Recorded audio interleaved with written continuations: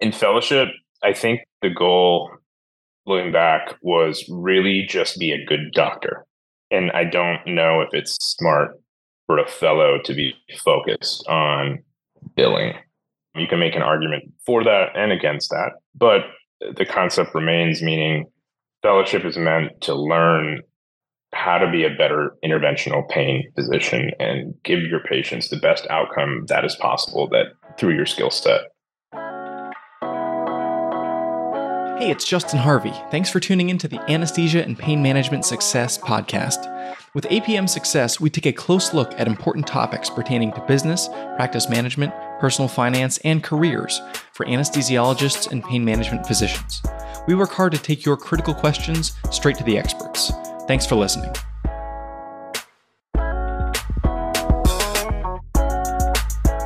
Hello and welcome to another episode of Anesthesia and Pain Management Success. I'm very pleased to be joined today by Dr. J. Kumar. Dr. Kumar is an interventional pain physician based out of North Carolina. He's going to share a little bit today about his journey through training, academics, and as a private practitioner now. He's coming up on the first anniversary of his practice opening. Things are going really well. He's experienced unique challenges. I'm excited to hear about his journey. Dr. Kumar, thanks for joining us. Thank you for having me. I appreciate it. It's an honor, actually.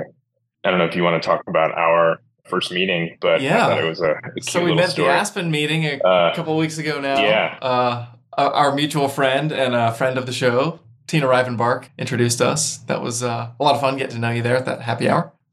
Yeah, that was great. But I remember kind of approaching that little circle and looking at you, and I'm like, wait a minute, I know you. I listened to your show when I was a fellow and resident and all that stuff. So looked just like your picture. I think I told you that at the time. Yeah, that's funny. Yeah, it's achieving minor celebrity status in a very small, strange corner of the world is one of the funny things about having a podcast.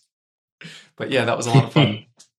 So for our listeners, why don't you describe a little bit, how are you currently, what's your sphere of professional responsibility look like, and what's your clinic setup right now? Yeah, so as you said, I'm an interventional pain physician. I am an anesthesia by training, so I'm an anesthesiologist. I actually did a pediatric anesthesia fellowship, so I'm a pediatric anesthesiologist as well, but ended up wanting to just pursue what I wanted to from the get-go, which was interventional pain, and I'm very happy that I did that. Currently, I am in private practice, like you mentioned. I started this practice in my hometown of Charlotte, North Carolina. It's called Spine and Pain Specialists of the Carolinas. We opened near the end of June of last year, so we're about 1 month and change in, roughly. You've heard me say this in the past, but every day is a new day. There's no formal training that we get in medical school about like how to do a Google ad or how to set up Google Analytics and do Google tags of tracking the patient's journey from Google search to clicking on your website, where they click. It's pretty cool to kind of see this aspect of life that we don't, as physicians generally, get exposed to. Mm-hmm. So obviously, in order to go from point A to point B, you have to have a lot of mentors and people kind of help coach you along the way. And we each have our own subset of people that allow that to happen. And I'm grateful for each person that's kind of allowed me to get to this point, and we're going to continue. I'm curious about the PEDS fellowship. And was it during that year where you're like, no, pain is the thing? Or how did that kind of unfold for you? I think during my CA2 year, PEDS was one of my last few rotations as a CA2 anesthesia resident. I mean, obviously, I loved anesthesia. I mean, there's a reason why I had picked that from the get-go. And if I had to do it all over, I'd probably pick the same specialty. Actually, not probably, I would. Because, I mean, it's an incredible field. I love it. And so to piggyback off that, I mean, PEDS anesthesia I found very intriguing. And one of the more intriguing aspects of it was where I trained or where I did my fellowship. We had the only pediatric pain clinic in the state of Michigan, which is a unique kind of opportunity. A lot of the other pediatric anesthesia fellowships didn't have that. So that was one of the caveat or one of the interesting things that kind of attracted me to it. But yeah, I started that fellowship on July 1st, and on July 4th, I'm like, well, I still want to do pain. But I did finish the fellowship, which is important. And also that's, it's important. You got to commit to whenever you sign up for something. But so when that year finished, I decided to just continue to pursue what I wanted to from the get-go. And that's when I that's when I did my interventional pain fellowship, which was incredible. Incredible. Yeah, you talked My about program director was Dr. Harry Sukumaran. Tell us about that. Yeah, so my program director was Dr. Harry Sukumaran, great guy. It was just an incredible fellowship. I mean, we excelled, and obviously what I call the bread and butter stuff, injections and things like that, really just got a lot of hands on. I mean, the amount of procedures as fellows that each of us left with was incredible. And I didn't know that at the time, but as you go through your process and you become an attending, and for a little while, and maybe we'll talk about this later, but for a little while I worked at Duke and I was working with their fellows.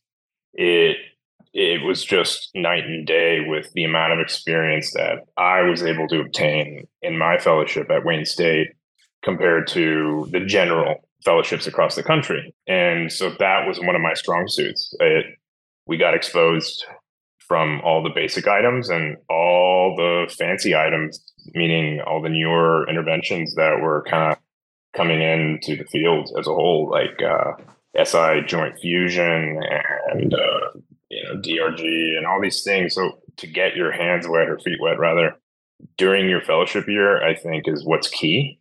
And everybody that's kind of trying to pick out which fellowship they should go to for pain, I mean, it really does matter, because even if you are exposed to a single procedure, even once, as an attending, it really removes that barrier for you to continue that. It's not like you need to be special or have a certain skill set to be able to do X, Y, or Z procedure, but it's guts. And so to be, I guess, as a comparison, to go from a fellowship where you're just doing injections and then all of a sudden day 2 of being an attending, whether your employer or your group, whoever, your partner wants you to do, I mean, even in mild case or a SI fusion case, not saying that individual that only did injections can't do it. Anybody can do anything, but it helps so much to be able to be like, yeah, I was exposed to this in fellowship, and it just gives you the guts to just continue down and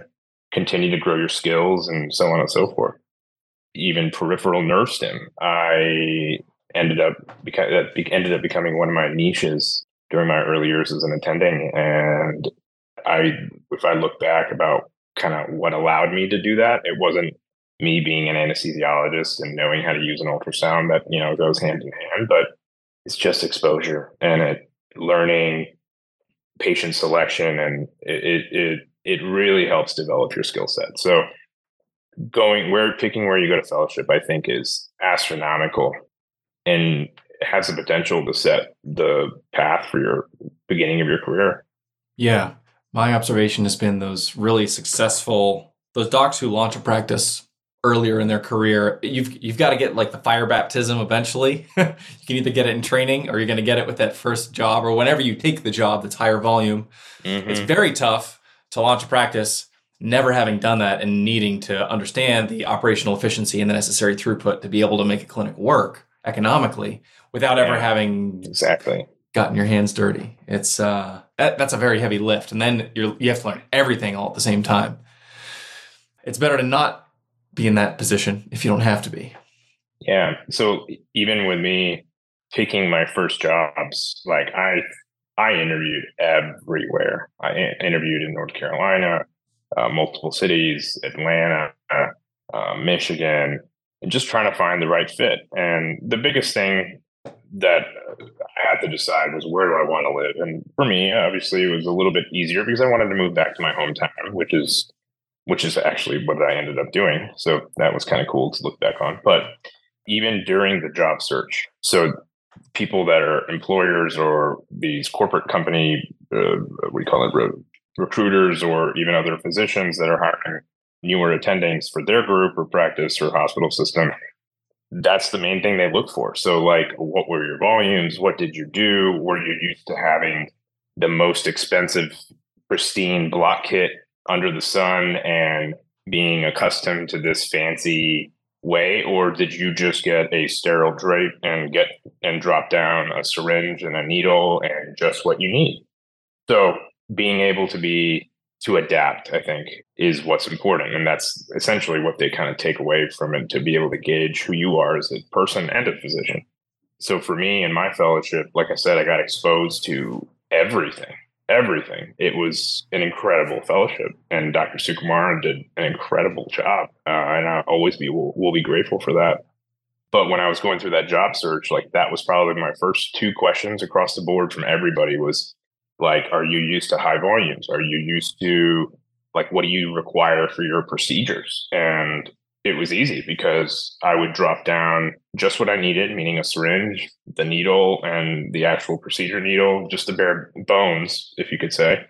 And we were doing high volume stuff. It was basically a private practice setup, but obviously an ACGME fellowship. Mm-hmm. So we would do sometimes 25 plus procedures a day, with obviously guidance and having the attending there and things like that, and learning it the proper way, and not just rushing through procedures, learning why something is done, explaining to the patient like X, Y, and Z, meaning, this is the pathology, this is what we're doing, and this is the result and what you can expect. So learning the management, not just during the procedure and maybe seeing the patient after. No, you got to follow through the entire journey of that patient in order to truly get a grasp of what you're doing. And it doesn't happen overnight. I remember vividly at the 6-month mark, it was like a literal light switch in my head where everything just clicked. And I think I was even in a procedure when the light switch went the other way, in a good way. And it's like my vision changed. It was crazy. But I've talked about this with some other friends and stuff, and other people feel the same way. It's just like it's really getting that 2D image and being able to transform that into a 3D image, but in your brain, based on the fluoro image. One of the biggest reasons I ended up picking my first job was because I think they recognized that. They recognized I had the ability to do high volume. I had the intuition to learn a little bit, to have a grasp on billing and efficiency practices and stuff like that. So, I mean, right out of fellowship, I was the only doctor in that clinic. I had 11 staff. I had a nurse practitioner. From day one, I changed like different things to make things more efficient. I changed the time slots of patients, meaning I think new patients were 45 minutes or something like that, and return visits were 20 or something of that nature. And I'm like, no, we should do a few things. Let's instead of doing procedure, patient, and just running around like a chicken, we can group things. So I made it so that it was half-day procedures every day and then clinic patients. So the staff loved that because it was more efficient. I made the time slots shorter. I did new patient 30 minutes. It's just an example, and follow-ups 15 minutes. So little efficiency maneuvering changes that I made even just right out of fellowship my first month. I mean, within 6 months, the clinic was profitable. I mean, it was doing great. I introduced a lot of new interventions, for example, peripheral nerve stim that, again, not special, but it just wasn't being done. And it just takes somebody to bring that to the table.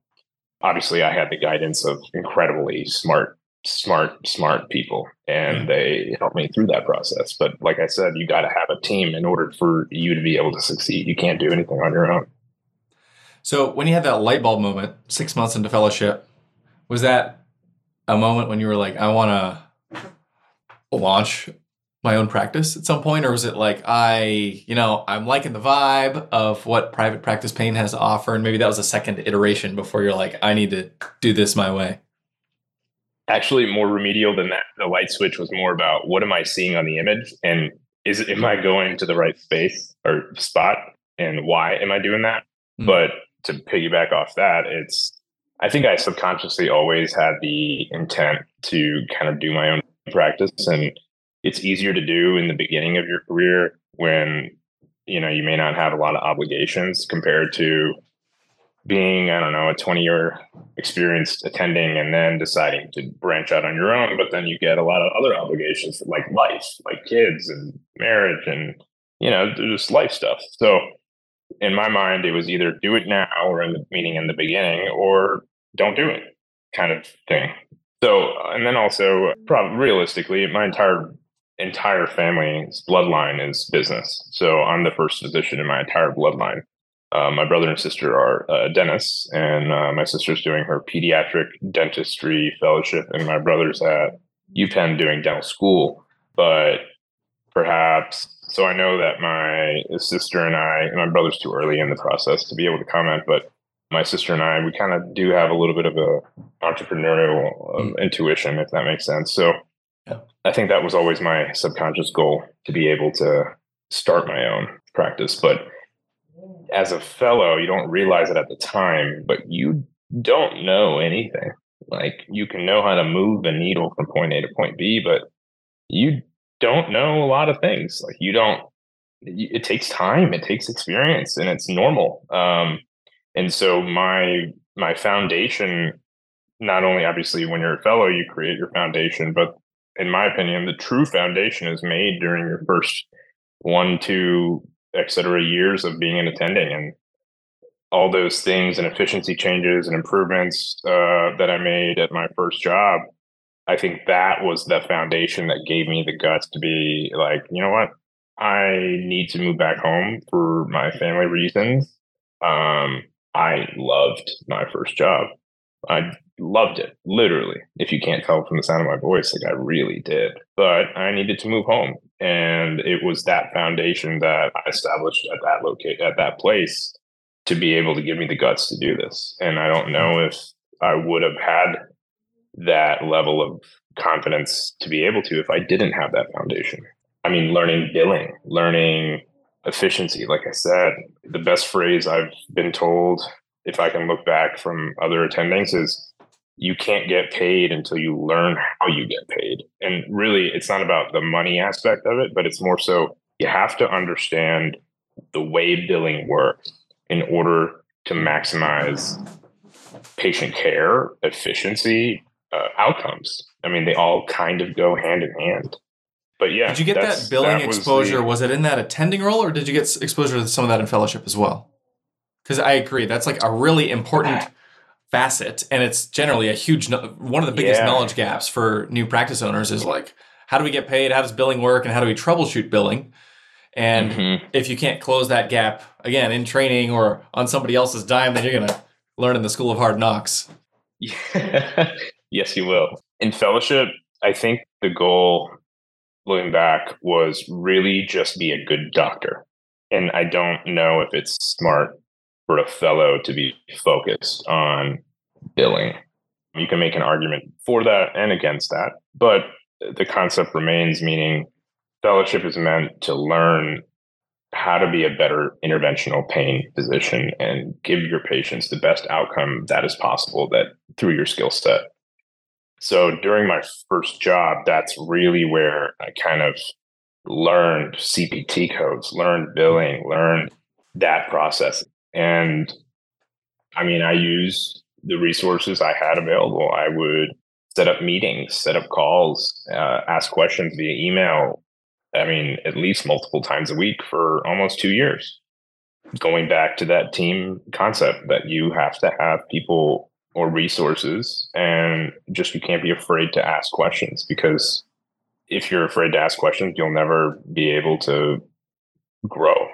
You have to be nice and polite and appropriate about it when you do that. But yeah, you have to be inquisitive. You have to inquire. So that's where I got. Did you have an internal billing department, or was it an external biller that you were working with at that time?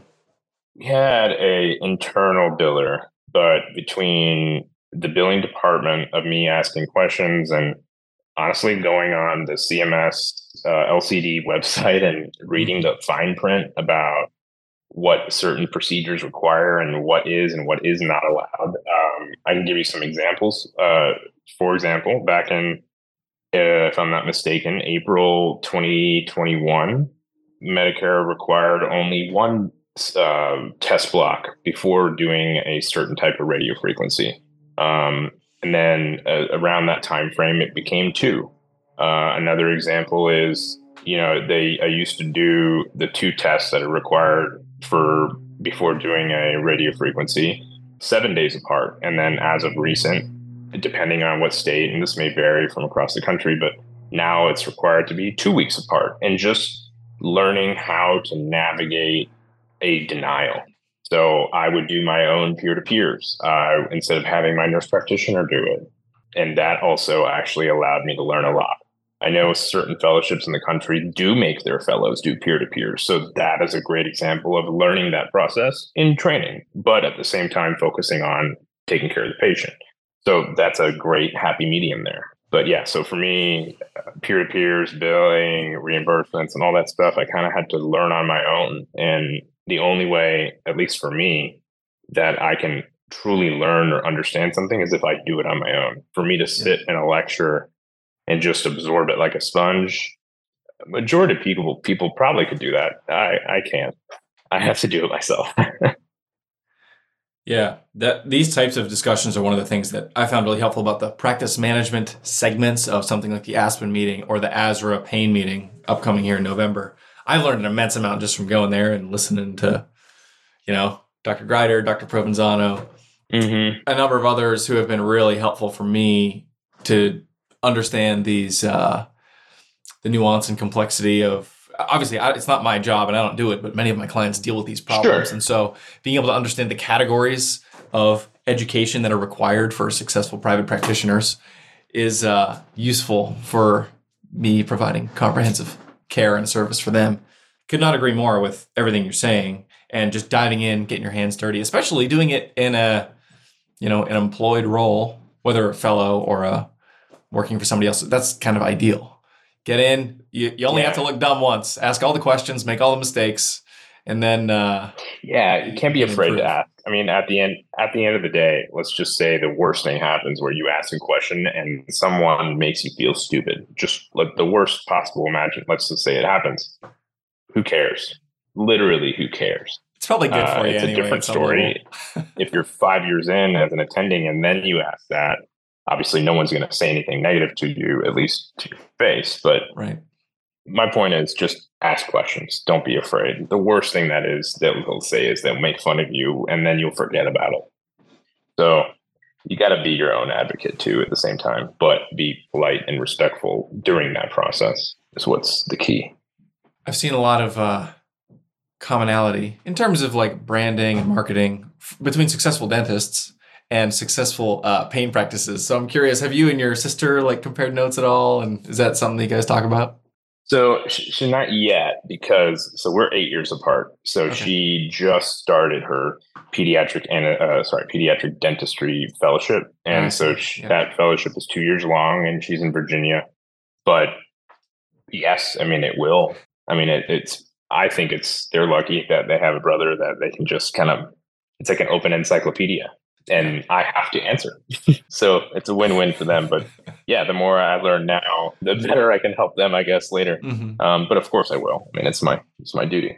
But yeah, actually, interestingly enough that you brought up the marketing stuff. So again, you got to explore your resources that you have. So my logo, my brochure, my business cards, the referral fax form, tear sheet, little phrases and paragraphs of writing, and on the website, one of my best friends, he was actually my college roommate, and he's not a physician, but he's in the marketing realm of life and stuff for his actual work.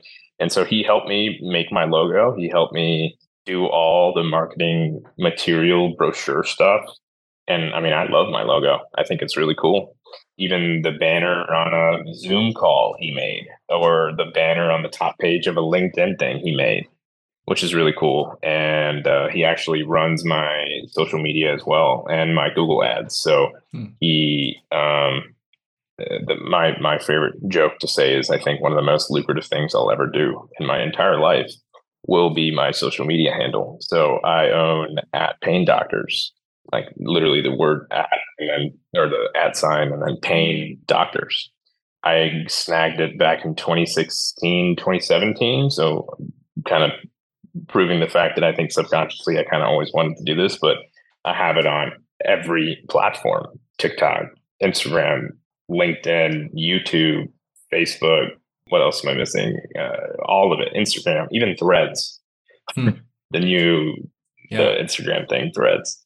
So, but joking aside, I mean that it does matter. I know it historically in the healthcare field, social media hasn't had a place that much, to be honest. But things are changing. It's a more technological society, and actually, if you look at the analytics on the Google page and stuff, most of my younger patients are finding me through Instagram, social media, YouTube, Hmm.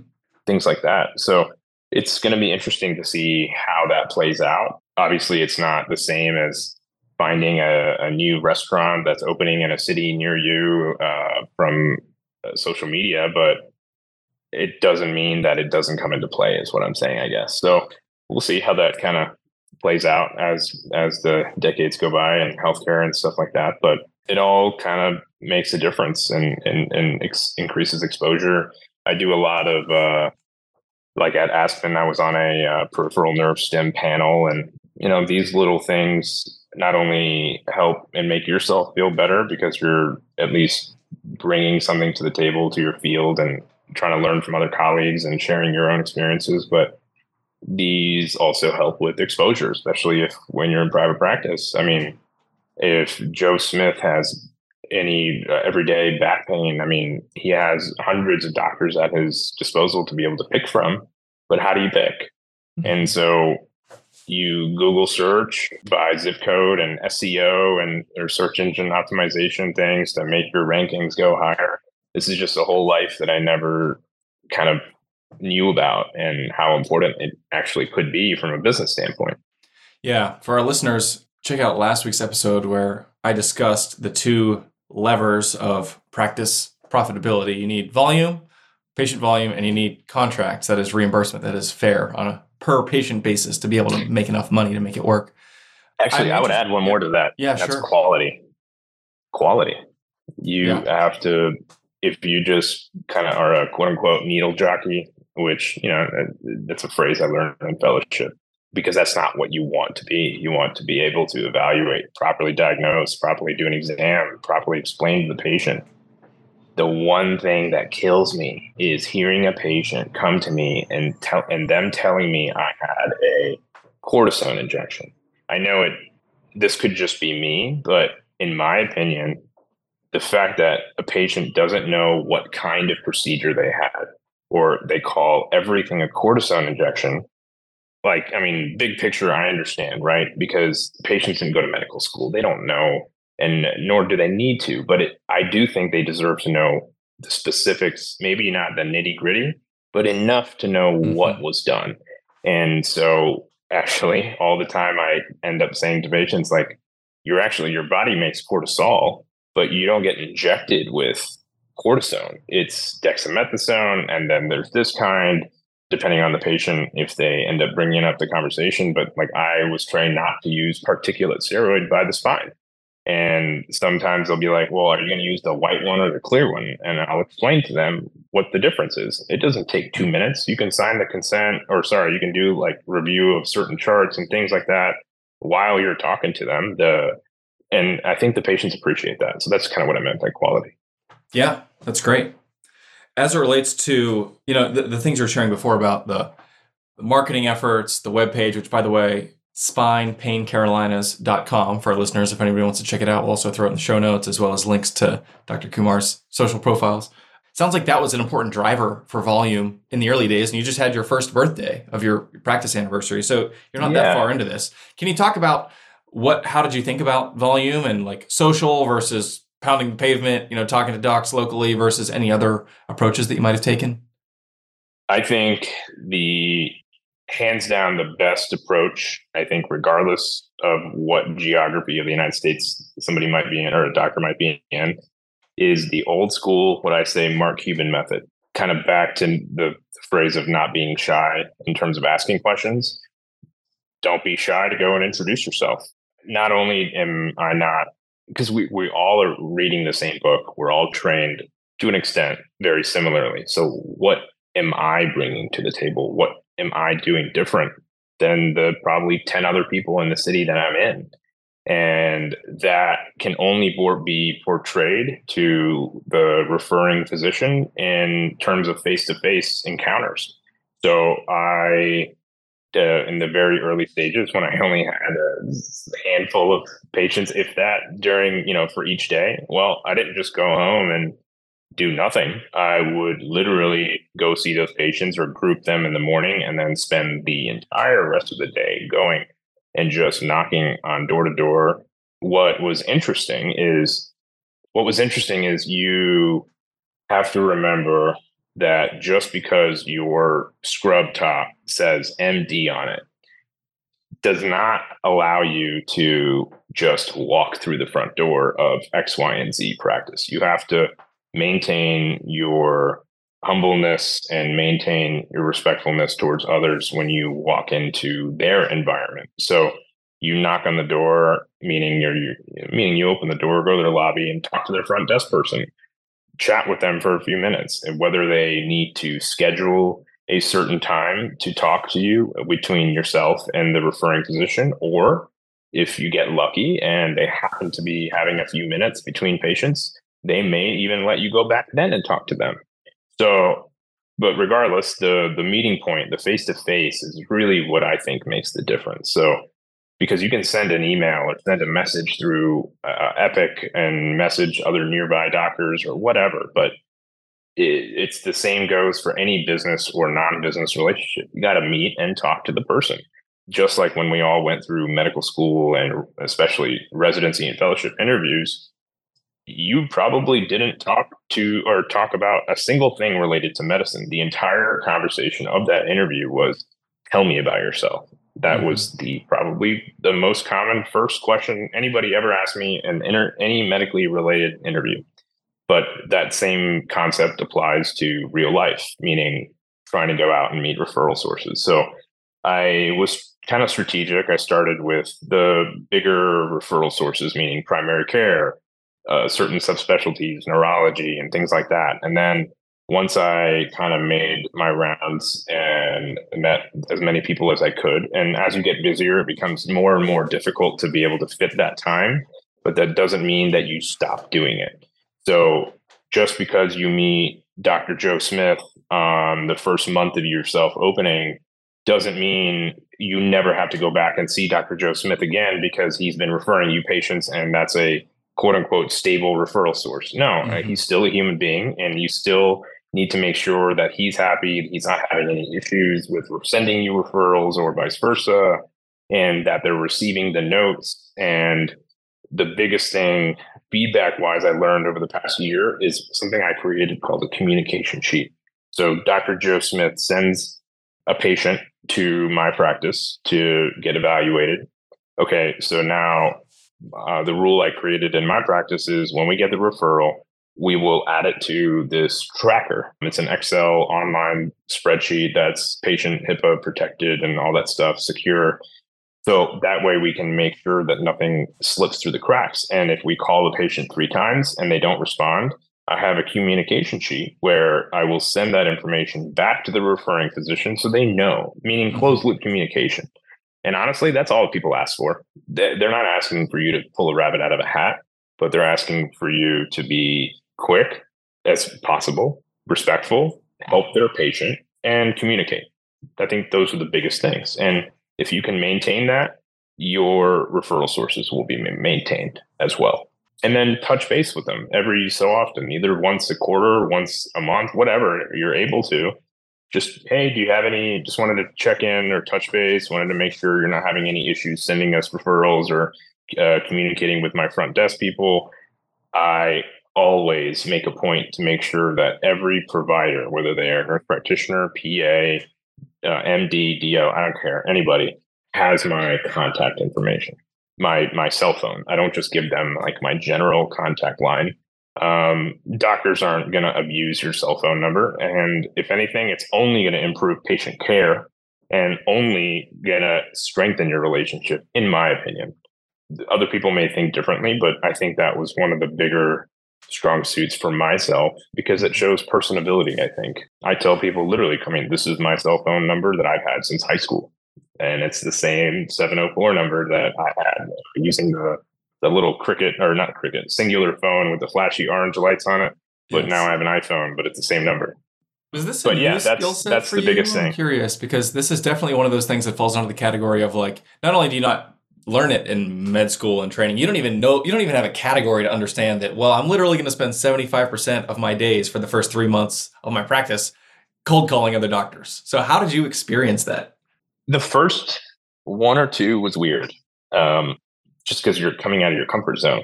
And then now I have no shame. I mean, I will. I don't. I'll walk in. I'll meet physical therapists.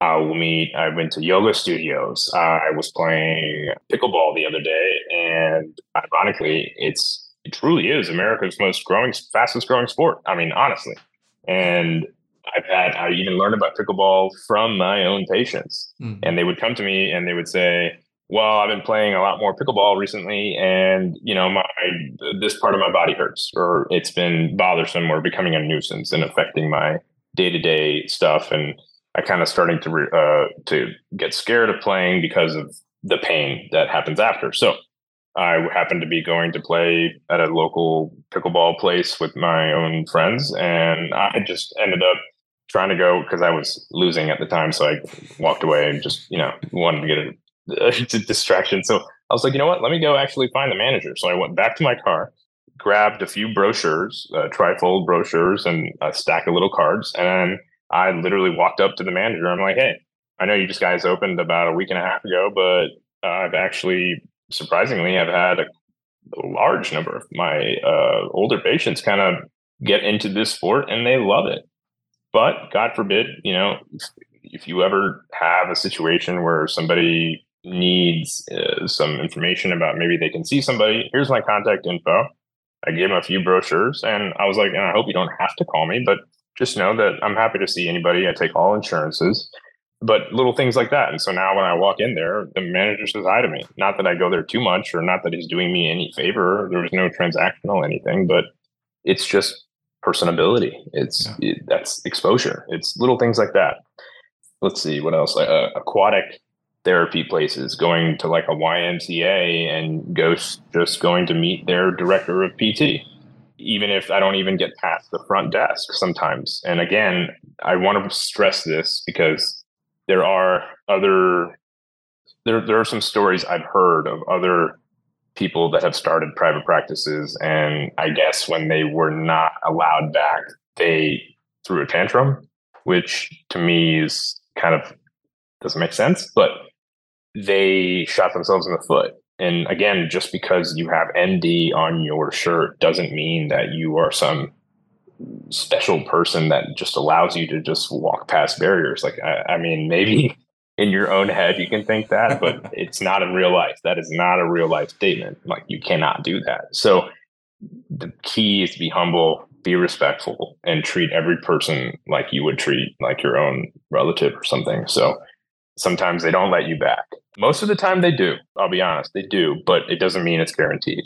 And so those times I just create a rapport with a front desk person. If they're busy, I'll wait patiently and I'll give them my contact info. 9 times out of 10, they will pass that along to the office manager and they'll reach out.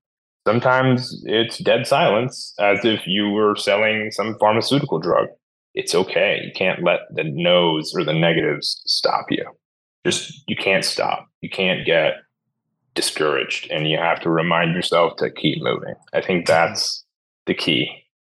What else after the first year that you've got under your belt? Anything that has surprised you or turned out not the way that you expected, or either to the good side or the bad? Yeah, actually, yes.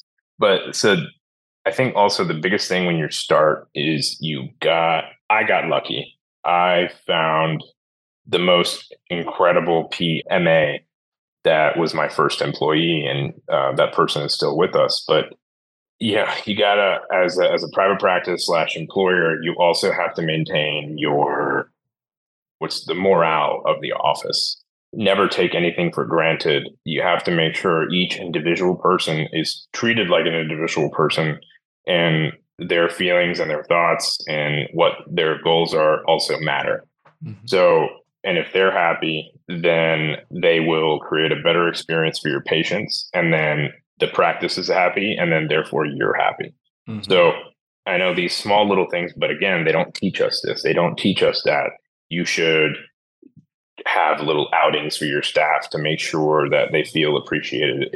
Even if it's just a birthday card with nothing in it, it matters. We all remember being a fellow and a resident.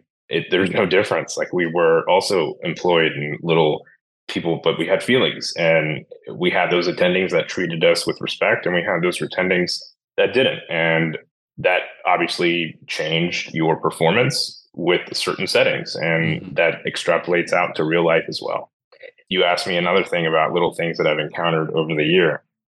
The biggest thing is insurance. So insurance is interesting because, and I've learned a lot about this whole process. How do I get into this? I guess, long story short, I had a patient, regular private insurance or something, in a very appropriate fashion and a very step-ladder algorithmic approach. The patient ended up going to proceed with a spinal cord stim trial. Long story short, she ended up doing great and ended up getting implanted, so on and so forth. And I'm very happy for her. This has nothing really to do with the patient, but it has something to do about the insurance, because this won't be the last time this happens, and this is not the first time this will ever happen. So apparently, insurance, when you go and when you pull up or verify an insurance information for any person, any human being, and let's say it's, I don't know, Blue Cross Blue Shield of whatever state, you put that information in, and your medical record system will verify it. So apparently there was when you verify its active policy, it'll come back and it'll say verified. But a patient has 90 days to pay the premium of their health insurance policy. And if they don't pay the premiums at the end of the 90 days that they owe for their health insurance, the insurance company will backdate it and retroactively cancel that policy. So if you do a big number valued procedure and you verify insurance and you get the authorization and you do all the proper stuff and you verify it and it says verified, at the end of the day, there's no guarantee, though, that you will get reimbursed. There apparently was a bill that was going to be passed that would say verified, but premium unpaid or premiums paid. But that bill didn't go through. And so, long story short, the premiums were not paid and the policy got retroactively canceled. And the only person that loses is the practice, or me, in that situation. But that is just one example of little nuances. And I'm sure there are 50 other stories, but I haven't encountered them yet, is the key. And so when you have an issue or a problem, you have to make sure you don't let it get to you. It's not going to be the last time, and you learn from it. But in this case, there's actually, ironically, not much you can do to change management there. But it's one of those, it is what it is situations. Again, there's going to be 100 other instances and 100 different variations of this instance. So you learn as you go. Every day is a new day. I think that's a great place to wrap up. If any of our listeners want to get in touch with you, what's the best place for them to find you? Well, if you look on any social media platform, Instagram, TikTok, YouTube, it's at Pain Doctors, PAIN Doctors. Our practice website is, as you mentioned, www.spinepaincarolinas.com. We're located in Charlotte, North Carolina. Our email is actually on there on the website. And so if you ever have any questions or anything like that, you can also find me on LinkedIn. If you just search J. Kumar, I'm sure maybe 50 or 60 of them, but you'll see the one that's a pain doctor in there, I think. But, two common names that are combined together. That's right. Well, Dr. J. Kumar, it's been a pleasure speaking with you today. Thanks for joining us on APM Success. Thank you for having me. I really appreciate your time. And hopefully I get to meet with you in person soon again. I look forward to it. Thanks.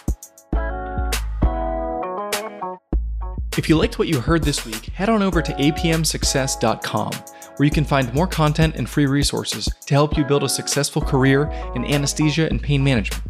If you wanted to leave a review in iTunes, I'd also really appreciate it. Thanks for using some of your valuable time to join me today on APM Success.